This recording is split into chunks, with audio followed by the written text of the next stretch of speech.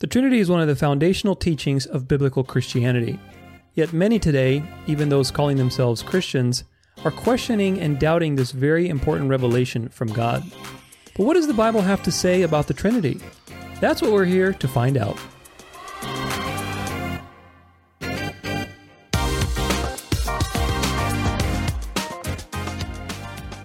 Hey everybody, welcome back to the Dance of Life podcast. My name is Tudor Alexander. I'm your host today. Hope you're having a wonderful day. We are jumping back into another series today, a very important series, one that I've actually wanted to do for quite a while. It's on the Trinity. Now, the Trinity is a foundational teaching in Christianity, and what motivated me to do this series, to really make a comprehensive series, a very detail-intensive series. As usual, I like to be very thorough because I want these episodes to be resources for you, whether you're somebody who's a seasoned veteran in the Word or you're just starting out.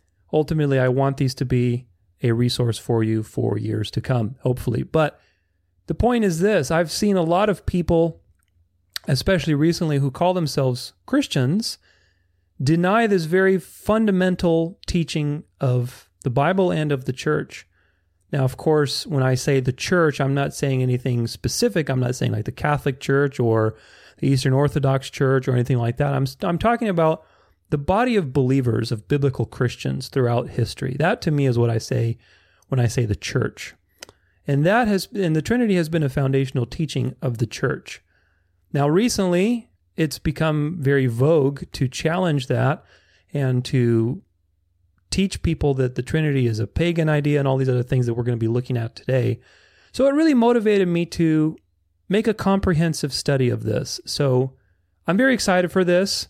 And if you have tuned into my End Time series, you, like me, are not surprised that there are so many false teachings in the world and so much misinformation, because we are living in the end times.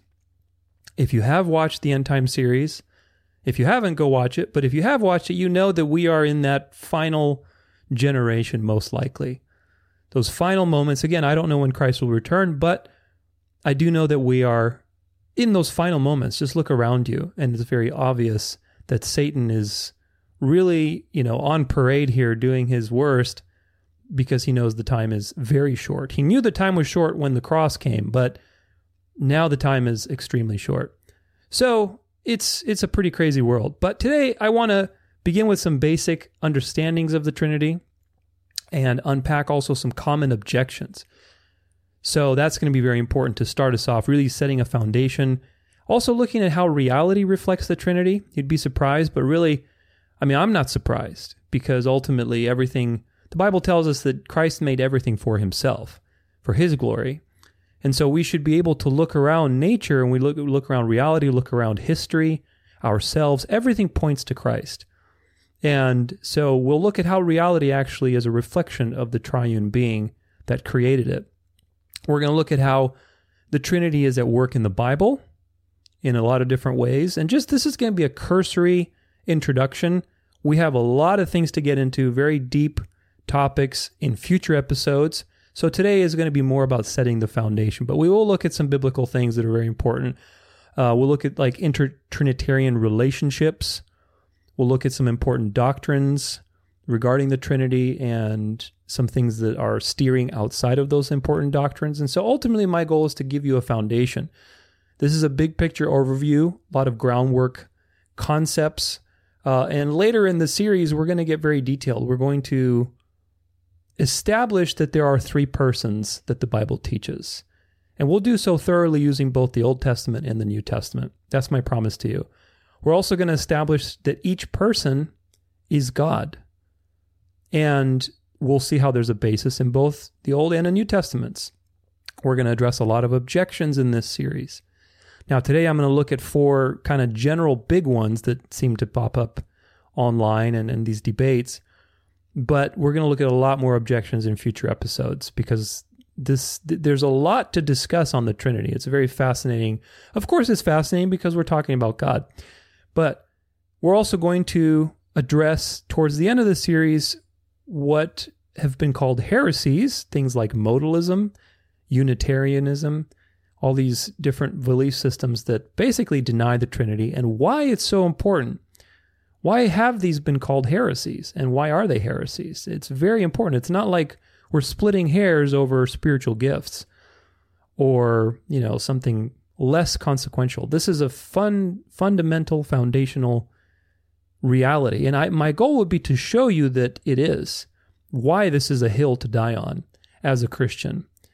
But if you believe in the Trinity, not the Trinity, if you believe in the Trinity, my goal is to edify you in this series and give you resources so that you can study and show yourself approved and have knowledge and wisdom and the word and evidence to be able to defend what you believe.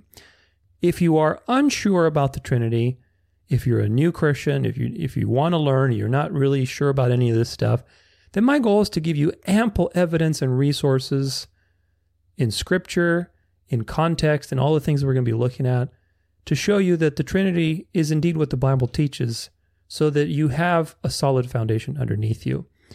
Now, of course, my goal is also to reach people who believe that the Trinity is not real, that reject the Trinity, but they're open to learning. You're open to considering another perspective. So if you do not believe in the Trinity, let's say you're Muslim, and maybe one of the things that's preventing you from coming to Christianity is that you feel that you're going to be a polytheist because Christianity has a Trinity. My goal is to show you that this is not the case. So again, if you're open, and if you're open to the truth, my goal is to show you that the Trinity is not only a monotheistic idea, but it's unique to the only God, which is Yahweh. Allah doesn't exist. Allah is a false god. There are many false gods. There's only one true God, and that is Yahweh. But Yahweh has revealed himself in a very specific way that in of itself is a mystery. And that's what's profound. And we know that it ties back to an infinite being because it is a mystery. So without further ado, now I also composed a very handy-dandy, beautiful, I think, Trinity infographic. The Lord really inspired me to do it. And, I used to do a lot of Photoshop and design and stuff. So I'm very grateful that I'm using these skills to glorify God. And so hopefully you find this Trinity graphic useful. If you go to danceoflife.com/Trinity, you'll be able to see all of the episodes of this series. I'm going to be uploading them there as well. But also you're going to have access for free to that Trinity graphic, which is, again, it's a nice graphical representation of the relationships within the Trinity with biblical verses about what each person does within the Trinity. So you can use that as a study guide. You can use it for your own Bible studies, or if you have Bible study courses or classes you're leading or participating, feel free to incorporate the guide. It's yours to use. So why is the Trinity important? Let's start with that. Well, at the very best, if you don't understand the Trinity, it harms your appreciation and understanding of God, of who Yahweh is. Because Yahweh revealed himself in the scriptures, both the Old and the New Testament, as a triune being. And again, I will prove that to you over and over again throughout this series. Today we're looking at just superficial, groundwork, foundational stuff. Not superficial as in meaningless, but superficial as in just the surface level kind of stuff. But it's very important because we have to appreciate who God is. And if you reject the Trinity, you don't understand it, then at the very least, it's preventing you from having something to marvel at God. Life, the whole purpose of being created was so that we could worship and marvel at God. That is really it. And the more opportunities you have to understand and marvel, of course, you're never going to fully understand God because he's an infinite being. But the more we can marvel at him, I think that is fulfilling our purpose, the purpose we were created for. Now, at worst, so it's a sliding scale here. Now, keep track of this. At the best, if you don't understand or reject the Trinity, it's harming your ability to appreciate who God is. At the worst, it can be a salvation issue because some people who reject the Trinity reject the deity of Christ. And that is a salvation issue, and it leads to a works-based salvation, works-based type of gospel. And again, I'm going to back up all the things that I say today. Today, again, is just laying the groundwork. But this is what we're dealing with. It could potentially be a salvation issue, and that's why this is a hill to die on. The Trinity explains God's actions clearly and his plan of salvation. It makes sense of what God has revealed about himself. There are a lot of things in the Bible that if you reject the Trinity, they do not make sense. The Trinity is the best possible explanation given the facts, and you're going to hear this over and over again. It's about the facts. And we're going to look at the facts in this series. The Trinity is also consistent with God's character. That's why it's important. Otherwise, we have a lot of problems. For example, self-glorification. If it's just one person, like modalism teaches, you have a lot of very serious problems that now question God's character. The Son glorifies the Father glorifies the Son. But if there's only one person, God is dying on the cross, just one person being punished by himself to glorify himself. None of these things make sense if it's one person. You have one God, but you have three persons. So, of course, naturally this leads to objections. And the first objection that a lot of people struggle with is that the Trinity isn't logical, right? It's just not logical. But what does logic mean? Logic means following a particular type of reasoning, right? So it's really funny when we use this term because the Trinity does follow reasoning. There's a lot of reasoning behind it. But when we say, oh, it's not logical, we tend to mean that, oh, that system of reasoning I don't agree with. Like if you ever get in a fight with somebody or an argument and their way of doing things is very different from your way of doing things. And you say, oh, that's just not logical. Well, it's not logical to you in the sense that it didn't follow the logic that you followed, right? So most of the time when we say this, you have to realize that we are struggling with our own understanding rather than appealing to a objective standard. But the Trinity is very logical, and you'll see that hopefully even just in this first episode. But our logic is limited by a limited brain. It's limited by the physical world, the material world. And one of the rules in this material world is that two things cannot coexist in the same space at the same time. That's a limitation of our physical selves, physical realities. Two things cannot exist in the same space at the same time. But does this apply to God? The answer should be, in your mind, no, it doesn't apply. Why doesn't it apply? Because God is spirit. God exists as spirit. Of course, he took on flesh as Jesus Christ, but that was only one of the persons who did that. God is a spirit being, and we know that from several places in Scripture. But the spirit world is not limited by two things in the same space at the same time. Isaiah 55, verse 8 through 9 says, "My ways are not your ways." How much higher are God's ways than ours? Considerably higher, right? As high as the sky is from the ground. It's an unimaginably different reality that God exists in.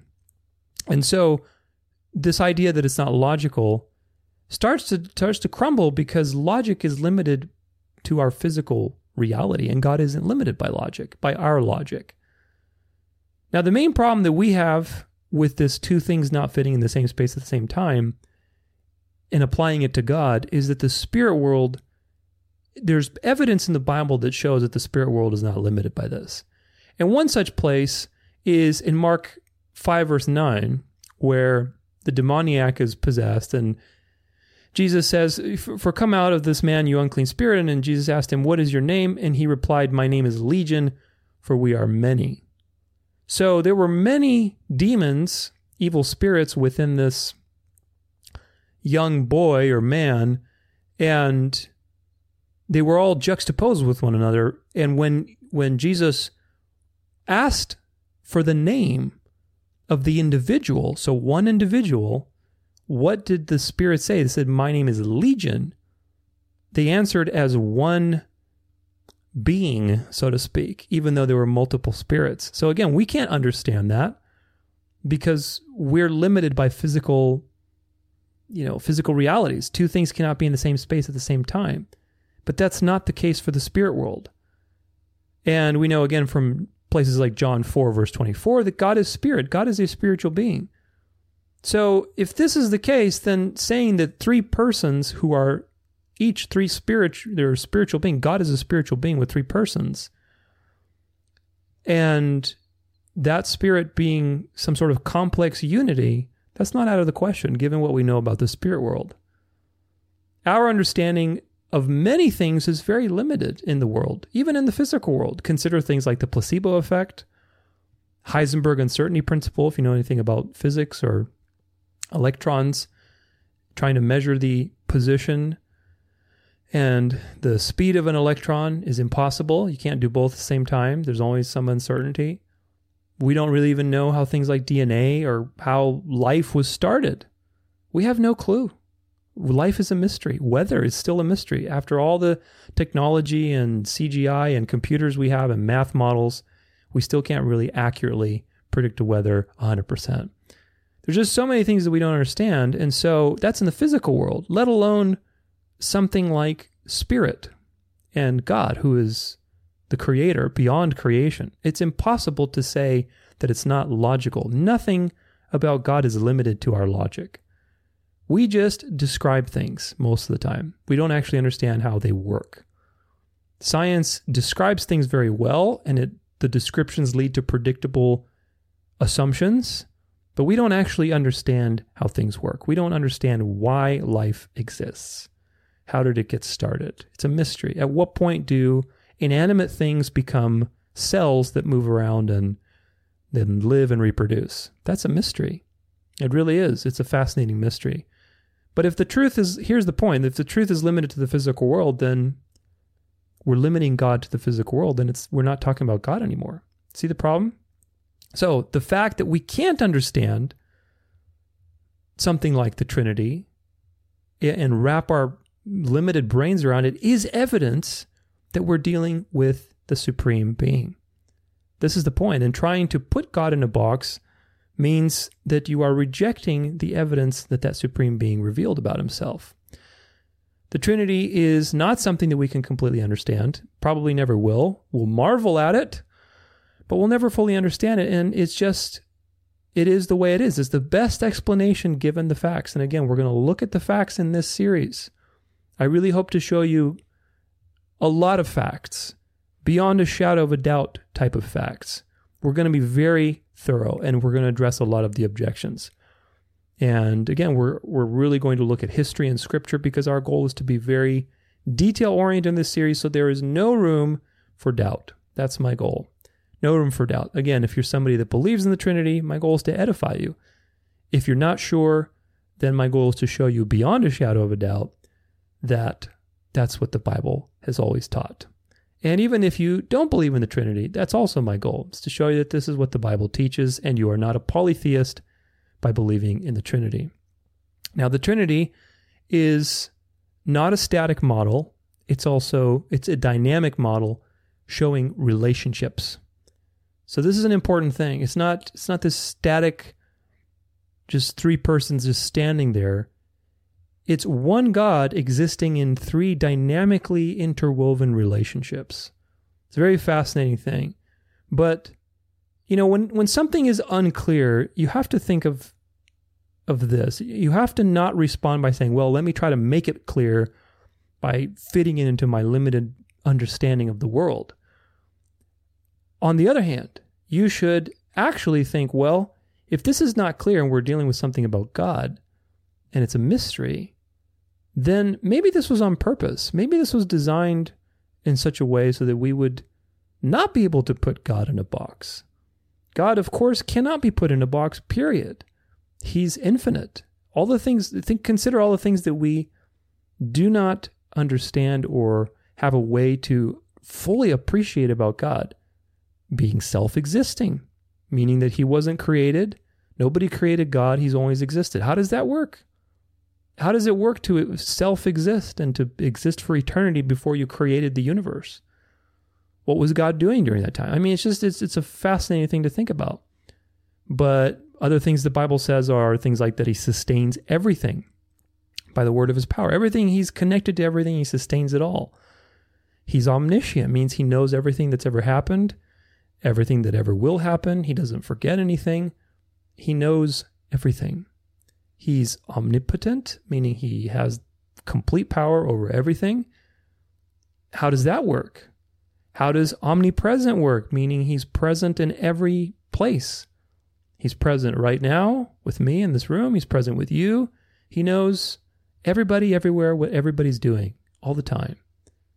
He's created miracles, right? There's so many things in the Bible we'll talk about that are miraculous. How do any of those things work? And yet we accept them. If you're a Christian, we accept all of these things about God. We accept that he's self-existing. That's a mystery. We accept that he sustains everything in every moment. That's a mystery. We accept that he's omniscient, omnipotent, omnipresent. We accept that he's done miracles like parting the Red Sea, resurrecting people from the dead. You accept all that. But then when it comes to the Trinity, why is it such a problem? Why is having another thing that's just beyond logic and mysterious such a problem? This is what you need to ask yourself if you are rejecting the Trinity, or if you're not sure about the Trinity. Why is the Trinity such a problem when there are so many other things that you have to accept about God based on what the Bible has revealed to you about him that are equally as mysterious and equally as, quote, illogical? God is not limited by anything, but if he is limited by location, right? Two things in the same space, same time. If he's limited by power, if he's limited by causality, then that's not God. But he's not limited by any of those things. So if he's not limited by his place, he's omnipresent, he's omnipotent, he's self-existing. If he's not limited by anything that we can determine, why would his consciousness be limited? He's the source of consciousness. He's the one who created consciousness. So why would his being be limited? You ever thought about that? In our world, we are limited in the sense that for every person, there's only one consciousness, right? You get one soul, one consciousness. You don't have two consciousnesses. That's a pretty consistent rule throughout creation, even with the animals. But God, who is the source of all things, what if he has a complex consciousness in some way? Who knows? I mean, again, these are just things to get your mind thinking a little bit, because the Bible reminds you countless times to be a fool. There's nothing, and we're going to look at these verses, but there's nothing in creation that is identical to the Trinity. It's a completely unique thing to God. Nothing in creation has a complex consciousness or, three persons, one being type of thing. It's impossible in the physical world, because physical things are limited by two things in the same space, same time. But the spiritual world is not limited. And the Bible reminds you to be a fool. 1 Corinthians 3, verse 18, let no one deceive himself. If anyone among you thinks that he is wise in this age, let him become a fool that he may become wise. Earlier in 1 Corinthians 1, verse 27, but God chose what is foolish in the world to shame the wise. God chose what is weak in the world to shame the strong. And of course, even earlier than that, I'm going backwards here, but Christ, the wisdom and power of God. For the word of the cross is folly or foolishness to those who are perishing, but to us who are being saved, it is the power of God. The Bible reminds you that being foolish in a godly foolishness, in the sense of humility, which is foolishness to the world, is a good thing. The cross is foolishness to the world. Why? Because those who are perishing think that it's ridiculous that some man dying on a cross somehow gives you eternal life. That's what the world thinks. But the Bible tells you otherwise. And once you see the truth, you see that it's not foolishness. You see actually the opposite, that the world is foolishness. So the Bible tells you to be a fool in a good way many times. And that has to do with being like a child, like the way Christ told us to look at faith and to accept the things that he's saying, to approach him like a child, to have an open heart and to believe. Because how many crazy things are in the Bible? Have you ever sat down to enumerate them? If you've read through the whole Bible, you know exactly what I'm talking about. There's a talking donkey. There's earth being created in 6 days. People coming back to life. Giants. A worldwide flood. People living to be hundreds of years old. Crazy battles, right? Like with Gideon and his 300 versus 10,000 or whatever it is. Countless battles like that where it's impossible for those people to have won without a supernatural intervention, which is what the Bible tells us. Burning bush with Moses and somebody talking out of the burning bush, and yet the bush is not being consumed and the person is in there. Supernatural events like the Red Sea parting, or judgments on Egypt, Sodom and Gomorrah. There's literally, I think every book in the Bible has something supernatural in it that requires you to believe. There's no logical explanation for it. And that is the point. There's nothing logical and explainable about these things because it's designed to point you to God, who is beyond your logic. So the Trinity is not logical by worldly standards. Absolutely not. But worldly standards are worldly standards. They're not the standards of God. Most of the Bible isn't logical by worldly standards. God is an infinite mind, and he's unique. He's a unique being with unique circumstances.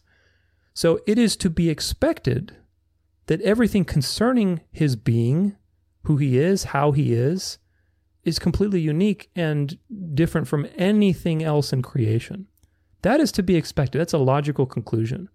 So this first objection that the Trinity isn't logical, doesn't actually hold any water. Because logic, God isn't limited by worldly logic. And in fact, it is very logical for God as a triune being to exist in such a way that we couldn't really understand him because he's the creator. Do you see the logic there? Do you see the reasoning? He's the creator. He's outside of the creation. Therefore, the things that he is and the things that describe him can't possibly be limited by creation.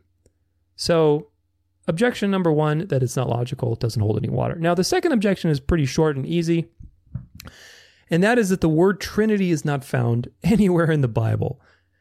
So, this is an argument from silence. So if you hear it, what it means is anytime you argue, well, they never said this, that's called an argument from silence. And just because the word Trinity is not written anywhere, that doesn't mean that it's not taught. And we have very easy proof for that because, for example, God is omnipotent. We talked about that. He's omnipresent. He's self-existing. Nowhere does it say in the Bible these three words. Nowhere it says self-existing. This is a teaching and understanding that comes from many places in Scripture and the necessity for a creator to be self-existing if he's the one who created reality. These are inferred things. Omnipresence, omnipotence. For example, Proverbs 15 verse 3, the eyes of the Lord are in every place. What does that tell you? That tells you that God is watching.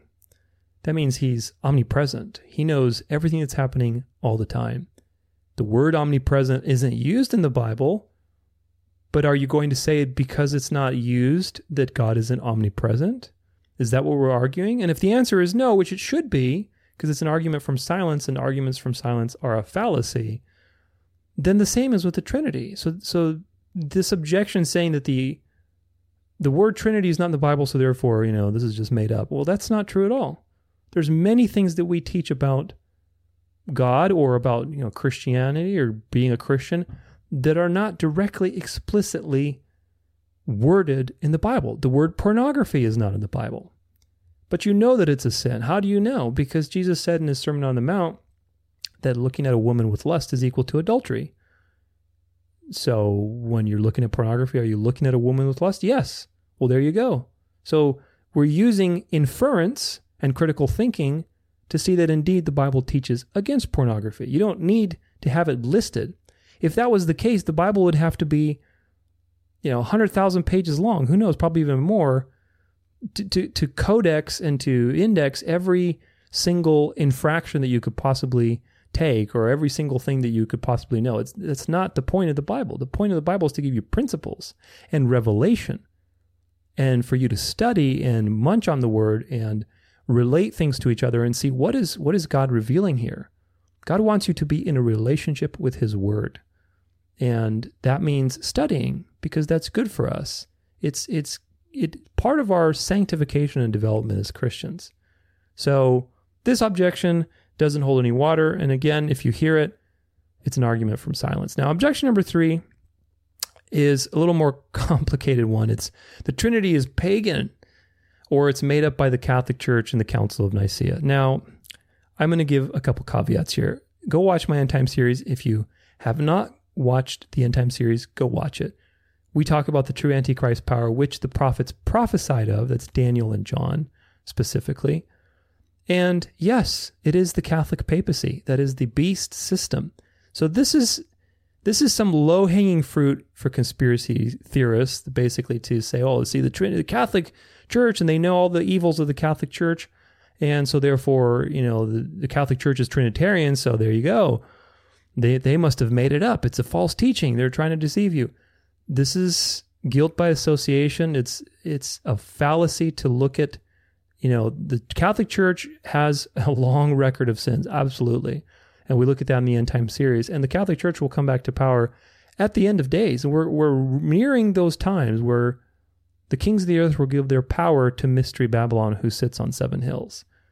Now, this is news to you. First and foremost, I have nothing against Catholics. I went to a Catholic school. I have Catholic friends. I went to preppy high schools, so I'm not against Catholic individuals. I grew up Eastern Orthodox. But the Catholic system as an institution, the papacy specifically, is the Antichrist power that the prophets warned us about. And I highly recommend you, if you don't know anything about that, if that's news to you, if that's shocking, if you're insulted by that, I'm not trying to insult you, go watch my End Time series and you will learn the truth. Because the institution of religion, the institutionalization of religion, and how that religion unified with church and state for over 1,300 years, and how it's going to come back in the same fashion, this is what the prophets warned us about. So, but not to digress, the Catholic Church is low-hanging fruit because everybody knows about crusades, inquisitions. If you know anything about the Jesuits, of course, there's a lot of controversy with the Catholic Church. And so this one seems like it's true because it combines a truth with a lie, which is that the Catholic Church made up the Trinity. The Catholic Church did not make up the Trinity. And we're going to look at why. There's several reasons. The first one is that borrowing something doesn't mean that it remains pagan. Let me explain this a little more in depth. El, was the supreme Canaanite deity. If you've studied anything like in the ancient Near East about how they had different gods, El was the supreme God. Now, El was used by Hebrews in their writings. For example, Elohim. Elohim is a word for God. It's also a word for angels. It's a word for judges. Word for a lot of things. But it's used for God most of the time. Also, Michael, Raphael. All the words that end with El in Hebrew have to do with God. Michael is warrior of God. Raphael is, I think, healer of God. So El was borrowed from the Canaanites. Does that mean that El, when the Hebrews say Elohim, are they referring to a pagan deity? Of course not. They didn't have a word, so they borrowed it, and the meaning changed. This is very important to understand. Another example is the Epic of Gilgamesh.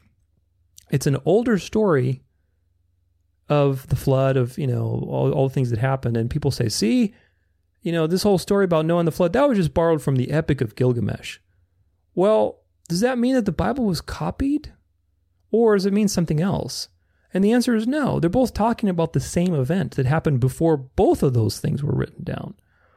But we know that most cultures, most mythologies, Greco-Roman mythologies, Indian mythologies, ancient Near East mythologies, they had a habit to exaggerate and to change details. But the Hebrews were very, very unique in terms of their passing down information. They were very specific. They were very much true. And this was part of their reason. The reason for this was part of, how would I say this? The reason for this, why the Hebrews were so specific about their transfer of information was because of their relationship to God. It was unique to the Hebrew culture. They were very specific about transferring specific details, not changing anything.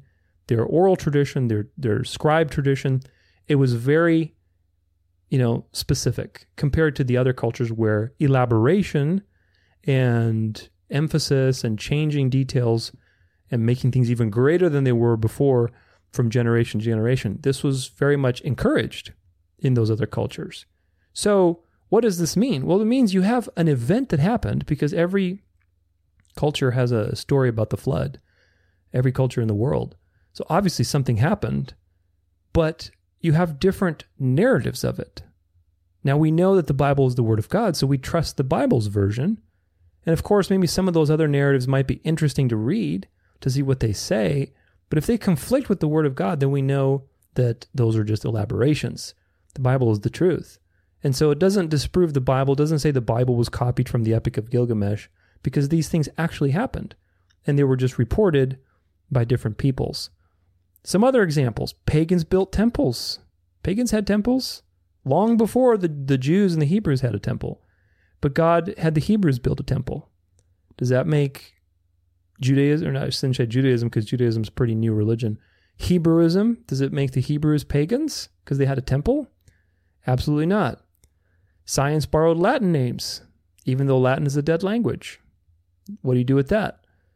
Things evolve and get better or worse or change over time. Language changes, the meaning of words changes. This is the same thing with like Bible translations, especially the KJV, which is a useful translation. But some of the words that were written down in the KJV do not mean the same thing that they mean today, because word meanings change. And if you don't appreciate that, then you are prone to error when you interpret things. The intent of something determines the meaning. Of course, context also determines the meaning, but it is the intent of the author that determines the meaning, not the interpretation of the interpreter. Does that make sense? So when you're reading anything in the Bible, for example, what makes a difference between a good interpretation and a bad interpretation is this. One is called exegesis. One is called eisegesis. Eisegesis is when you're projecting your own agenda, feelings, opinions onto the text and making it work for you. Exegesis is trying to figure out, what did the author mean? Now, that author in question could be God directly. It could be Paul. It could be, Moses, whoever. But the question is, what did the author intend by this? And that requires a lot of context, a lot of cultural context, looking at the context of surrounding verses, the whole chapter, the train of thought up until that verse in question, which most of the time people don't do. Most of the time people do eisegesis. They extract a verse and say, oh, see, it says this here, without considering any of the cultural context, any of the literary context. And so what is the point? Well, the meaning changes when something is adopted, like with El, the Canaanite god. So the Trinity was not borrowed, first off, because we don't see any evidence of pagans using a Trinity specifically where you have three persons in one God. Okay, there were a lot of divine triads, let's put it this way. We'll look at this in just a second.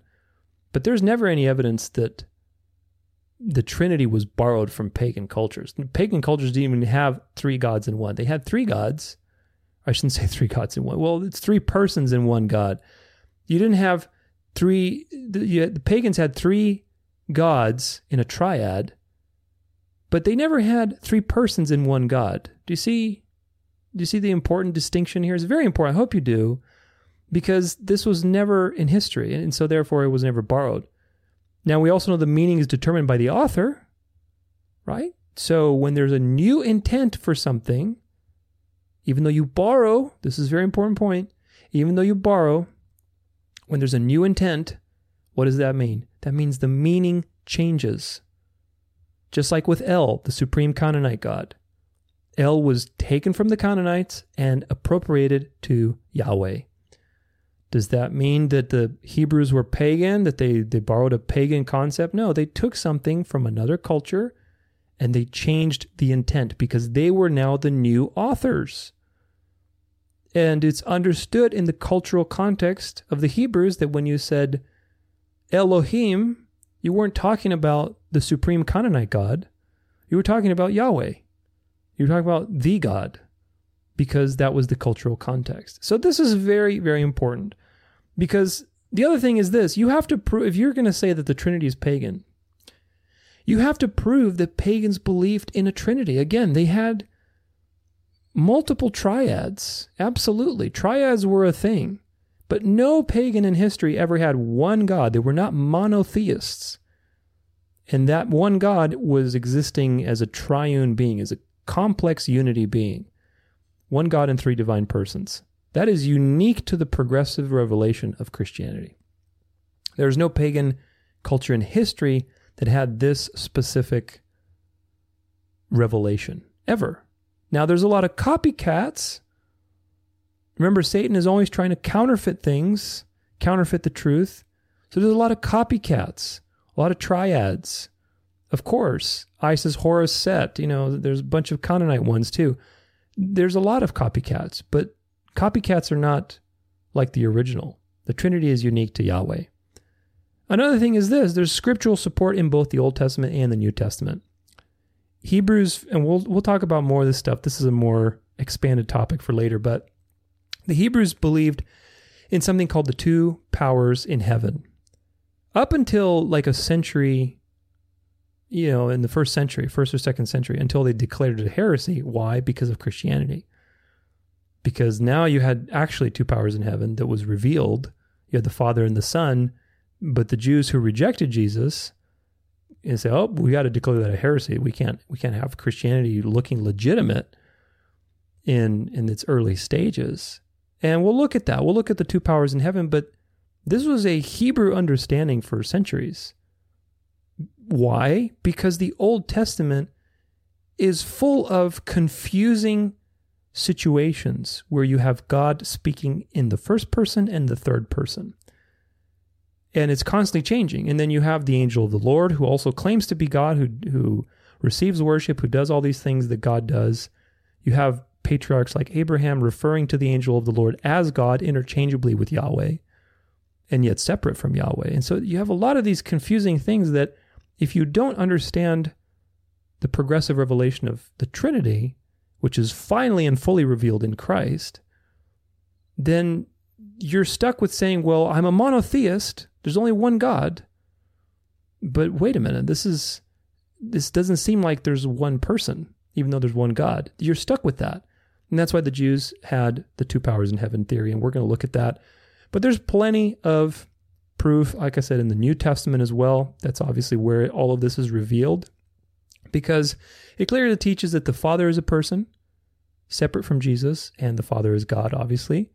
Teaches the Son is a person, and separate from the Father, and the Son is God. And it also teaches that the Holy Spirit is a person, not a force. And that person is also God. And we're going to back up all of this in future episodes. So the conclusion is that the Trinity is not, it's not pagan, To say that the Trinity is pagan is a poorly informed claim, because there was no pagans in history that ever believed such a thing. And borrowing something like El or creating temples doesn't make you pagan. Because when you borrow something and you change the meaning, you are now the new author. What does it mean to you? That's what matters. And what it meant to the Hebrews when they borrowed El was just a word for Yahweh, the one God. So, same thing with the Trinity. When the Trinity was created as a teaching in the church, and you'll see that it's been taught for a very, very long time. It's very consistent with the early church beliefs. This was just a natural expansion and reflection of what God had revealed throughout history, the last 2,000, we're now 4,000 years of history through the scriptures. So, why is this Trinity such a problem? Why is this such a problem? Why are people questioning it? Well, the only answer I can think of is that we're in the last days. And we know that from 2 Timothy 4, verses 3 through 4, that for the time is coming when people will not endure sound teaching, But having itching ears, they will accumulate for themselves teachers to suit their own passions, and will turn away from listening to the truth and wander off into myths. Yeah, that's pretty much where we're living on. See my End Time series if you haven't. Go check it out. I'll put a link for it in the description of this episode. And go check it out. Be edified. Know what's happening and what's on the horizon. Because most people are deceived about end times events. And some people even think that the end times are optimistic, that things are going to get better. And that is exactly what the devil wants you to think. Because right now we are in maximal deception mode, and there is very much disinformation on everything, including the Trinity. Now, objection number 4, and this is the last one, is that 3 persons add up to 3 gods. 3 persons means 3 gods. Now, the word Trinity comes from tri, which is 3, and unity, which is 1. So what does that mean? Well, the Trinity is 3 whos and 1 what. What is the what? The what is God. You have one God, one being in 3 whos, 3 persons. It's not 3 gods. It's very important to understand that. It's not 1 + 1 + 1 = 1 or 3 even. It's infinity plus infinity plus infinity equals infinity. Do you see how that works? Do you see how even with math you can find proof of this? In my mind, I think it's proof, but I think everything points to God. But infinity, God is an infinite being. 3 infinities, what do they create? They still have one infinite situation, infinity. You don't have 3 infinities, you have infinity. Infinity is infinity, no matter how you slice it. And so, ultimately, we have to understand that when we use the word person is a limited term. Because again, we're trying to describe God in physical things that we know. And already from the get-go, from the first word out of our mouths, we have failed. Because we can't put God in a box. Language is just limited. When we say person, it carries with it certain connotations that don't apply to God. For example, in our reality, a person also has a body, a physical body. He's limited to time and space. That doesn't apply to God. So person is, even the word person, when we say there's 3 persons in God, even though there's one being, even that is, there's certain things that don't apply to God in terms of personhood. He's not limited by a physical body to one place at one time. The Trinity is a relational situation, and it's defined by how they relate to one another. For example, you can look on your Trinity graphic. The Father begets the Son is begotten by the Father, the Spirit proceeds forth from both the Father and the Son. So it's a relational, dynamically unfolding, living, it's one living being. He's one living being. It's not it. I have to choose my words carefully here trying to describe some of these things which are essentially philosophical. So we have to remember that God is a person. God is a being. He's a being in 3 persons, coexisting simultaneously and relating to one another for infinity, from before creation and forever into the future. That's the Trinity. It's a living, dynamic model of a relational God. A relational God that is 3 persons, not persons in the way that we understand them completely, but persons in the way that separate from one another, but united in purpose. Each person is God, and that is very important. We're going to prove that throughout this series. But how the reality relates to the Trinity. And I told you then in the beginning that everything is created by the Lord, and of course we agree to that, but the Bible says that everything was made for His glory. Everything is to point towards Him. Everything is designed to reflect God's character, God's beauty, God's wisdom. And I believe that there's a lot of evidence that the reality we live in is a reflection of the triune being Father, Son, and Holy Spirit. Take a couple examples. For example, time. What do you have with time? You have past, present, and future. Space, height, depth, and width. Even matter, you have solid, liquid, gas. In Genesis 1, is the very first couple sentences of Genesis, you have the Trinity of Trinities. In the beginning, that's time, God created the heavens, space, and the earth. That's matter. the Trinity of Trinities. All three things, all of them have three components that were created in the beginning. Very fascinating. Now, when it says space, when I say space, I don't mean outer space. I just mean space as in space between stuff. But humans have a body, mind, and soul. Colors, if you know anything about painting or design, the fundamental colors of the color wheel are red, yellow, and blue. You can get pretty much any color just by combining those three. Of course, you have white and black as well, but red, yellow, and blue are the foundational colors of the color spectrum. You have, for example, a speaker, the words spoken, and the breath that is spoken. And in a way, you can compare this to God himself. The Father is the speaker, Christ is the word, and the Spirit is the breath. And in this case, all three of those are persons. Of course, to us, they're combined in one person. When I'm speaking to you right now, I'm the speaker. The words are just sound that's coming out of my mouth. And the breath is also just a physical situation. But with God, it's so much more. With God, the breath is the Spirit. He's a person. He's God, the Son, the Word made flesh. He's a person. The Father is the speaker. All three are persons and part of one being who is God. Now, again, I don't expect you to have this down in your mind. I don't completely understand it. Nobody completely understands the Trinity. It's a mystery. I see that it is the only logical explanation to deal with the facts. And I see how it works. I don't understand it fully. I don't think anybody does. And that's the point, is that we marvel at how interesting and infinitely mysterious God is. But there's examples of complex unity already in nature that we can understand on a further basis. Like, okay, even in the physical world, which is limited, unlike the spiritual world, remember, where things can juxtapose, you have, for example, things like schizophrenia, where you have multiple personalities in one being.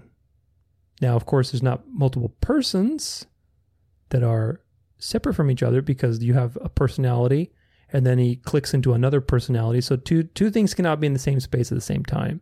So there's that limitation again. But still, you have multiple personality disorder in one being. That exists. You have Siamese twins, people that are born, two people, two separate persons, two individuals in one being. Of course, this is not a natural thing. It's not a good thing. It's a mutation, but it's possible even in the physical world. You have things like snakes with two heads. If you've ever seen that, I think that's just wild. How does that work? I've even seen like these people who are Siamese twins. Like, how on earth does that work? Of course, again, these things are mutations. They're not supposed to be that way, but it's possible. So how much more is the God of the universe, who is a spiritual being and not limited by anything, able to have a complex unity? Very simple. Now, within the Trinity, there are some important doctrines that we should look at. And we'll come back to these over and over again in the future episodes. But just to break them down a little bit, the first one is economy and ontology. These are just theological terms that basically refer to the nature of being versus what each person is doing as a role. Okay, so economy is, what are you doing? What's your role? What's your job? What's your duties? What's your actions? Ontology is who you are. Who are you? What's your essence? What kind of being are you? It's very important that we don't mix the two up where they're not supposed to be. The Christian Trinity, Christianity, teaches an economic Trinity, meaning a trinity of different persons that are doing different things, different roles, but ontologically, they are one being. Ontological unity with economic Trinity. Does that make sense? So you have one being that is God. Jesus is God, the Father is God, the Holy Spirit is God. But they each have different roles, and this is very clear from Scripture. We're going to be breaking down this quite a bit, especially in the episode on the Trinity and salvation. But for example, again, just using real-world examples that help to flesh this out for you, so you see that even in the physical world that is extremely limited, we can see shadows and types of the truth. A man and a woman, when they're married, you have a marriage. The ontology of a marriage, you have one unit, which is a marriage that has an ontological value, meaning it's a union between a man and a woman. Within that marriage, you have different economies. The man does certain things. He's a husband. The wife does other things. She's a wife. You have different roles and duties. For example, a woman can get pregnant. Men cannot get pregnant, despite all the liberal propaganda these days. Men cannot get pregnant. So women can get pregnant. Who do they get pregnant by? They get pregnant by men. There's a way that energy flows in this economy. Is a woman a human being? Yes. Is a man a human being? They have the same ontology. Are they both part of the marriage? Yes, they have the same ontology. Different economies. So you see how this works between these two types of concepts? Now, another way to think about this is kind of having a trinity with Adam, Eve, and Seth. Adam, although that's his proper name, was also named because Adam means human, man. So in some sense, you could think of it like this. Adam, right, is Adam, meaning mankind. Eve is Adam, meaning she's human, but she's also Eve. Seth is Adam, meaning he's a human being. He's part of Adam, mankind, but he's Seth. So all three are Adam, but each of them are also different persons. Adam is Adam. Seth is Adam, but also Seth. And Eve is Adam, meaning she's a human being. She's part of mankind, but she's Eve. She's her own person. So these types of complex unities are everywhere in our own reality. And again, these things are shadows and types of something much more profound and ultimately a mystery. It's a mystery because we don't have any way to understand fully the triune being of God. But we accept the testimony of Scripture, and it's the best possible explanation. Now, another doctrine that's also very important is the doctrine of simplicity. Now, this is on a bare bones level. What it basically means is that because God is self-existing, and again, we get this from Scripture, God is self-existing because He's the creator. He was not created. Therefore, He's not made of any separate parts like we are. We're made of cells. Cells are made of atoms and so on. But all those things were created. God is not made of separate parts because if He was, then those separate parts would have had to have been created. That means somebody created God. Does that make sense? So the doctrine of simplicity is very important because God is not made up of separate parts. And we get that from God being self-existent because God is the creator. However, and the reason I bring this up is that there is a doctrine called hypersimplicity. Maybe that's not the official name, but there's people who hold to this. And this is now taking a normal doctrine, which is the doctrine of simplicity, and taking it to a very imbalanced perspective. Let's put it that way. And things that espouse this type of doctrine are things like modalism, which you'll learn about. Modalism teaches that basically there's one God, and every time that we see a different person in the Bible, whether it's Jesus, the Father, or the Holy Spirit, it's just God kind of phasing in and out of these different modes. That's why it's called modalism.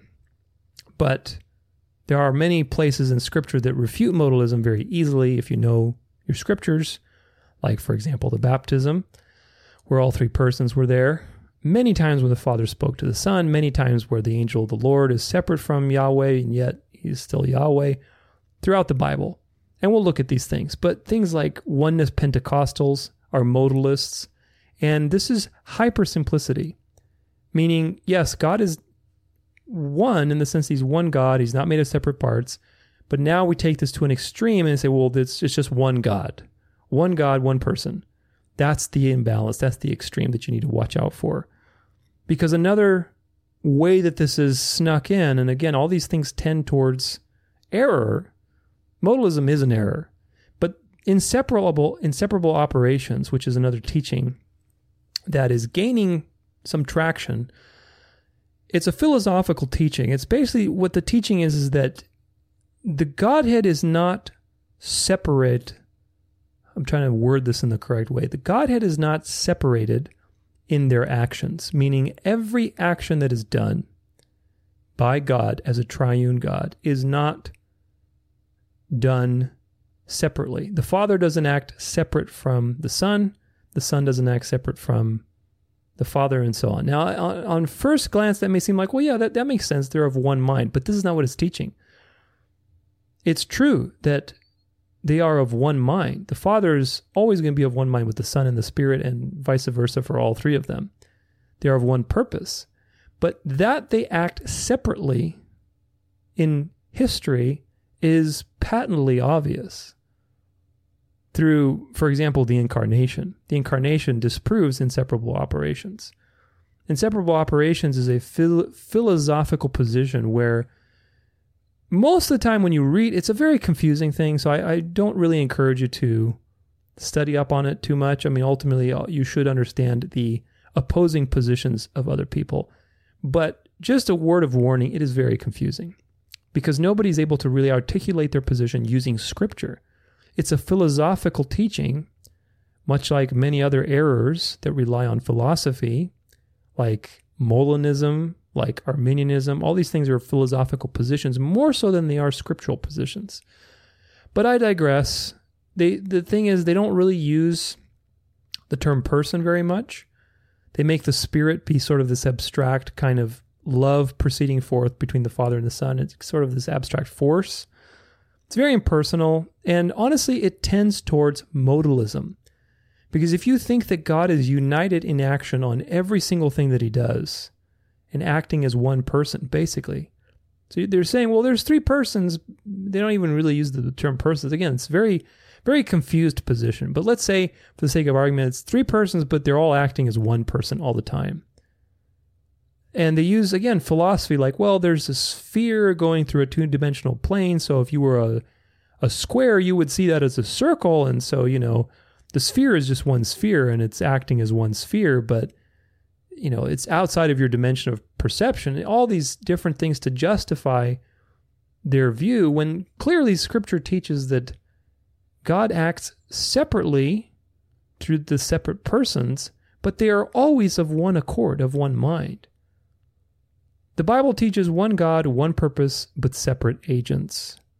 When it says in Deuteronomy 6 verse 4, our God is one, the Shema, the word for one there is echad. And echad is a word that denotes complex unity. Just like, for example, when it talks about a man shall leave his wife and two shall become one flesh. One flesh here, does that mean that once you sleep with your wife, you're now stuck together as a mutant? No. It's a complex term. It's a complex unity. It's talking about one mind. The ontology is changing. You're in a marriage. You're one flesh, meaning ontologically you're one unit, even though you are two separate people. Remember, Adam is Adam. Eve is Adam. Seth is Adam. They are a family. The ontology of the family is one family with separate persons. Now, again, these things are just shadows of the truth, so you can't take these examples too far with the Trinity, because the Trinity is unique to God and God is not limited. But if you believe that the Bible teaches one God, one purpose, one agent, which is what inseparable operations teaches, even though they affirm the Trinity somehow, then you are saying that you are, basically it's modalism. That's what modalism teaches, that it's just one agent acting. But that's not what the Bible teaches. The Bible teaches one God, one purpose, separate agents. And we will show that to you over and over again in the series. But the Trinity is always at work in the Bible. And we're going to look at a couple examples. For example, Genesis 1 verse 1, in the beginning God created the heavens and the earth. And we see that God is creating and the Spirit of God was hovering over the face of the waters. So very clearly so, you have God and the Spirit. But then John, later in the New Testament, where he kind of gives more clarity with the creation. He says, in the beginning was the Word, and the Word was with God, separate from God, and the Word was God.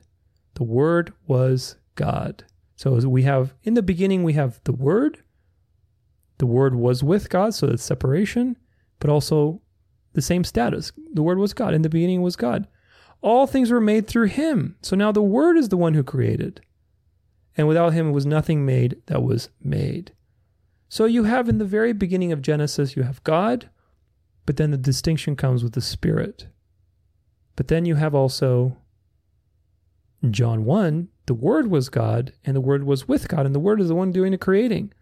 So how do you make sense of that? Well, you make sense of that with a Trinity, where the Father is creating through the Son, and the Spirit, it's like, again, speaker. You have the speaker, you have the Word, and you have the breath.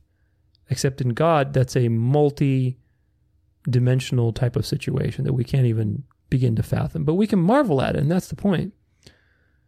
And, of course, we have in the Old Testament the Spirit of God, the angel of the Lord, and God Almighty. All those three are revealed in the Old Testament as separate. The angel of the Lord is Yahweh. He claims Yahweh's actions, but he's separate from Yahweh. So you have God Almighty referring to the Father. And you have the Spirit of God, obviously. We're going to look at that in a future episode. But again, just cursory review. The Old Testament does teach a Trinity, but it's not very explicit. It's not very explicit at all. And that's why we have the New Testament where Christ revealed all these things. Where in the New Testament you have the Holy Spirit, you have Jesus Christ, the Son of God, and you have God the Father, who are all God equally and who are all different persons. You have things like Jesus' baptism, the transfiguration. You have the Father and Son being separate persons multiple times in speaking, and yet God is used for both, and we're going to look at that in the future. But even Matthew 28, verse 19, when you have the baptism in the three names, in the Father, the Son, and Holy Spirit, that's evidence right there. Now, a lot of people will say, well, this is added later by scribes. This whole thing with the Father, Son, and the Holy Spirit being baptized in the name of the three, one name of God, but yet three persons. They say, oh, this was later added by scribes. It's a Trinitarian conspiracy. But the scribes, if you know anything about the scribes are very loyal people to the Word. Their utmost oath was to preserve the integrity of the Word of God. And so they wanted to do justice to the gospel. Most likely when they were adding these things, if they did add them, it proves that Christians believed in the Trinity very long before the Council of Nicaea. And of course, people who argue this say that the scribes added these things, they're changing the Bible to Trinitarian conspiracy. Well, you ignore the evidence of the Spirit as a personal being. And we're going to look at all that evidence in a future episode. We ignore the evidence that Jesus is called God and says that he is equal with God countless times. We're going to look at that. We're going to look at Jesus' testimony of himself, and we're going to look at what other people have said about Jesus. And the testimony is undeniable of Scripture that Jesus is both God, equal with God. Jesus is the creator. I mean, there's no way around it. Jesus claimed to be God. Yes, he did. So all the people who believe that and who have been told that he hasn't claimed to be God, or these are just misinterpretations or conspiracies, we will address those points in future episodes. We're going to unpack all that. But a couple of things too, again, just going back to your graphic, the intertrinitary relationships. So go check out the graphic. There's a lot of great Bible verses I've put on there that you can reference them yourself, but just a couple, just surface ones. The Father to the Son, he begets the Son, he glorifies the Son. The Son to the Father is that he listens to the Father, he glorifies the Father. The Father speaks to the Spirit, and he sends the Spirit, and the Son follows the Spirit and gives the Spirit. The Holy Spirit testifies to the Son, and he glorifies the Son. And the Holy Spirit searches the Father and also listens to the Father.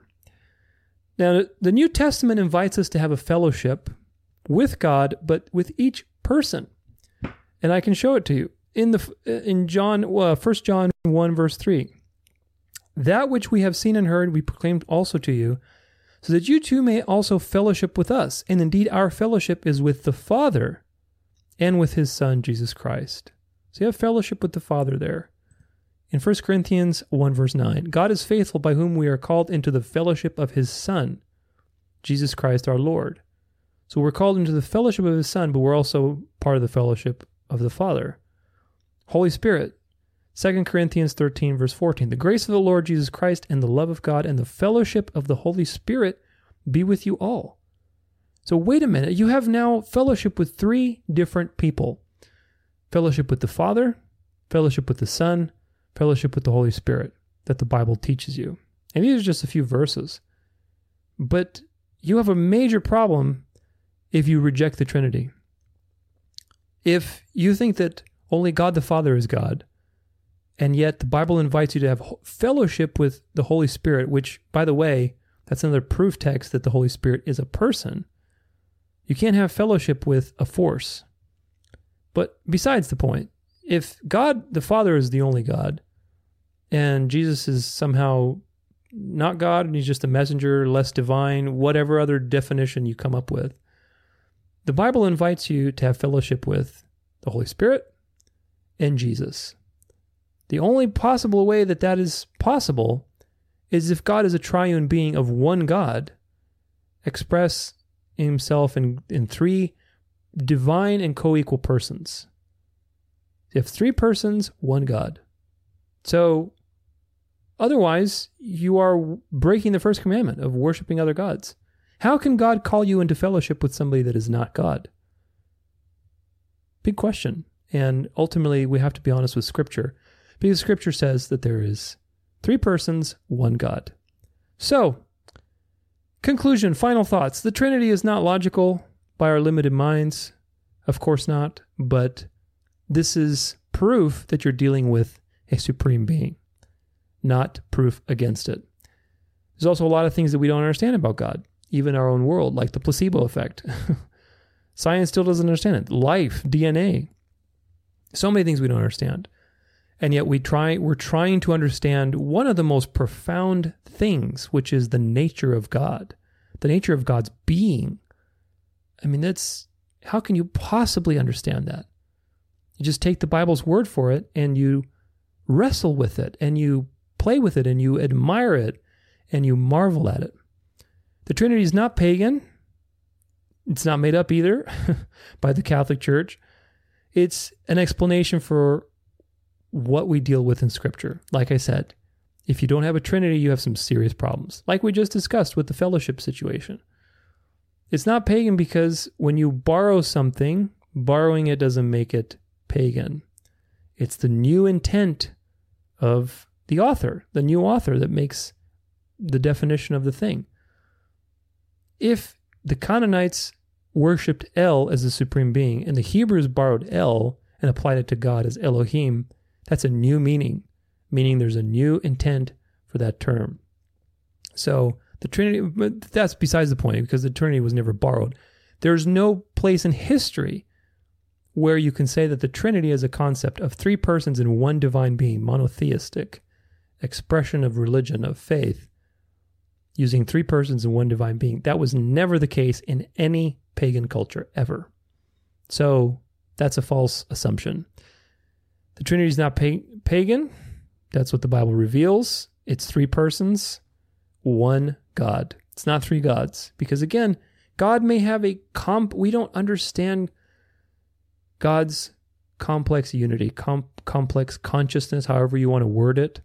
But we have proof in reality that such a thing is possible, both from Scripture and the spirit world with those demons in that possessed man, where they answered as one person, but they're all superimposed in one body, and from the natural world, like two-headed snakes, Siamese twins, multiple personality disorder.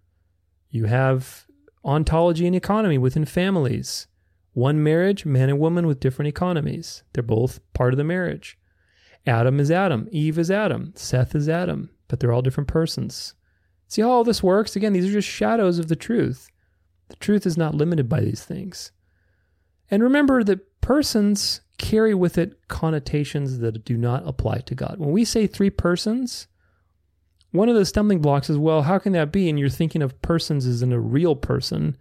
Of course, God is a real person, but I'm like a physical person is what I mean. Physical people are limited. They're limited by two things at the same time in the same place. This is the fundamental limitation of reality. That part of personhood doesn't apply to God.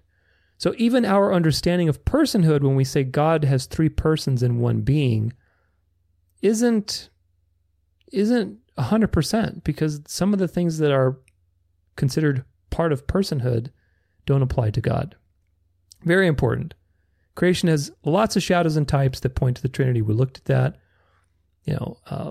Time, past, present, future, space, liquid, solid, gas, or those cells matter. Space is height, depth, height, depth, and width. And you have the Trinity of Trinities, which was created in the beginning. So all these things point to a triune being, in my mind. I think it's very obvious. It's not primary evidence, but it certainly is something that points to the Creator. God is a spirit. Spirit's not limited by two things in the same space at the same time.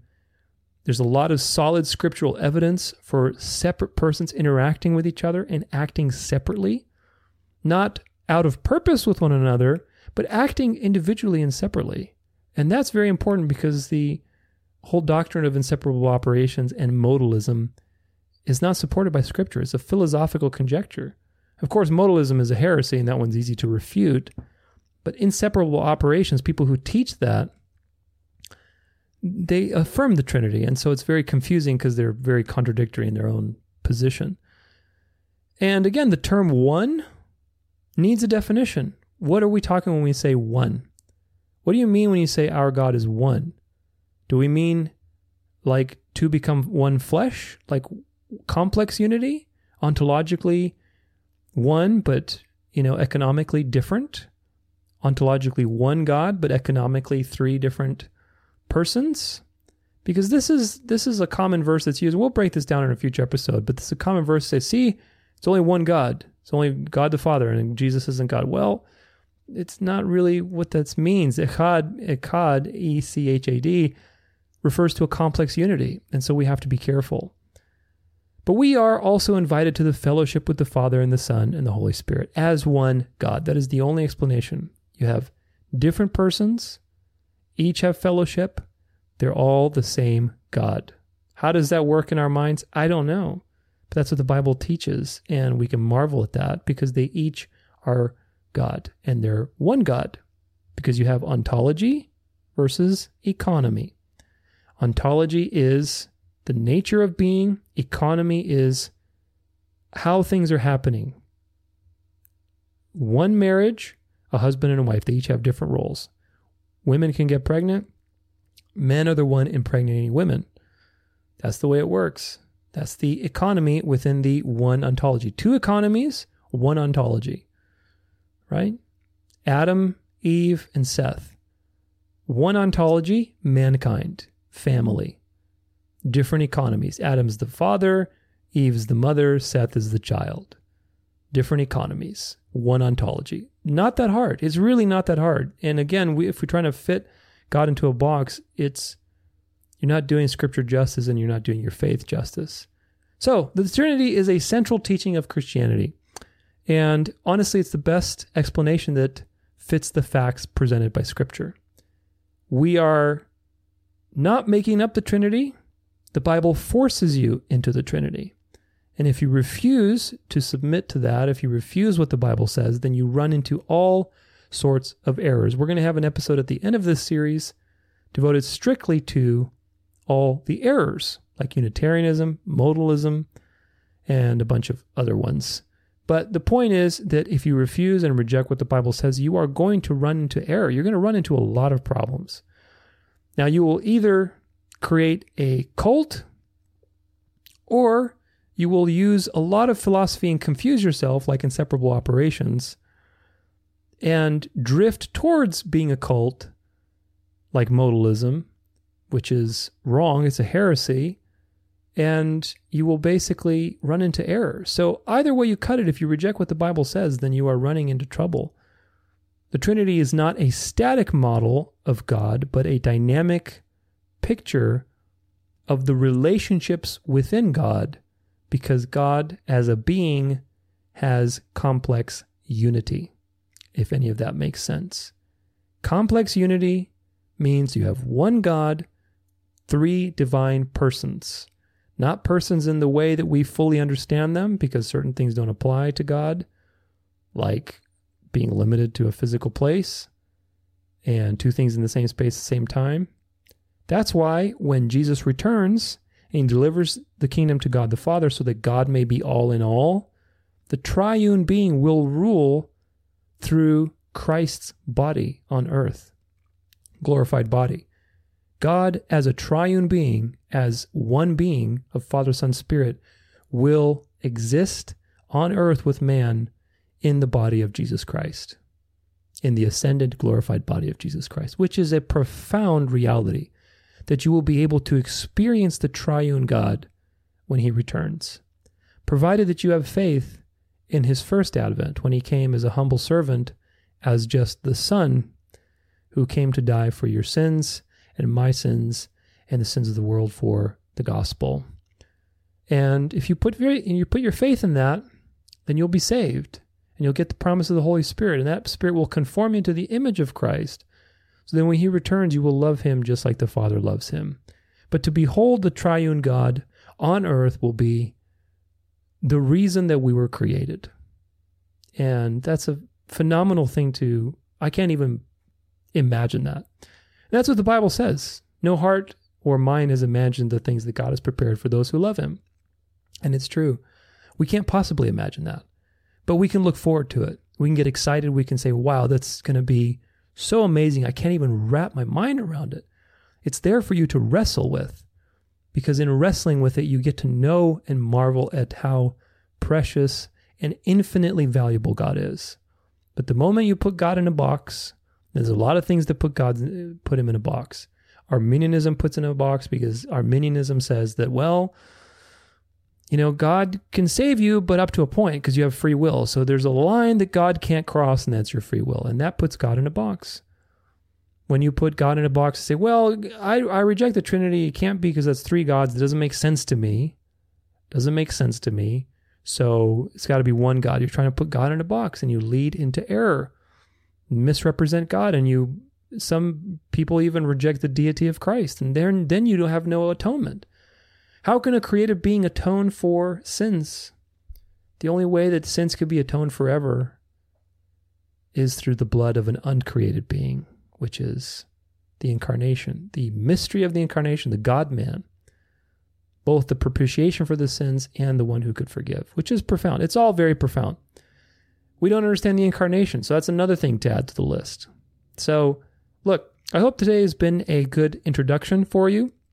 We're going to get into some more very specific aspects of this discussion in the future. We're going to look at, again, everything from the Old Testament to the New Testament. We're going to go topic by topic. This series will probably be, maybe 10 episodes long, something like that. A lot of good stuff. I'm very excited for it. If you have any questions, don't hesitate to reach out to me or put them in the comments. But I hope you've learned something today. I hope that it's encouraged you to dive deeper into this topic with your own understanding. And if you don't believe in the Trinity, or if you're not sure, then I hope this has maybe opened up some questions for you, some critical thinking, some wondering, and to really look at your own process as to how you're evaluating whether this is true or not. Because a lot of times we evaluate things based on how we feel. This doesn't make sense to me, so it must not be the truth. And that's not always the case, because things, when we're dealing with God, most things don't make sense in terms of our own worldly logic. So that's all I have for you today. God bless. Have a great one, and we'll see you next time. Hey, thanks for being here. If you enjoyed today's show, make sure you hit that subscribe button. And if you want in-depth Bible studies, free resources, encouragement, or if you just want to get in touch with me, check out danceoflife.com. Until next time, God bless.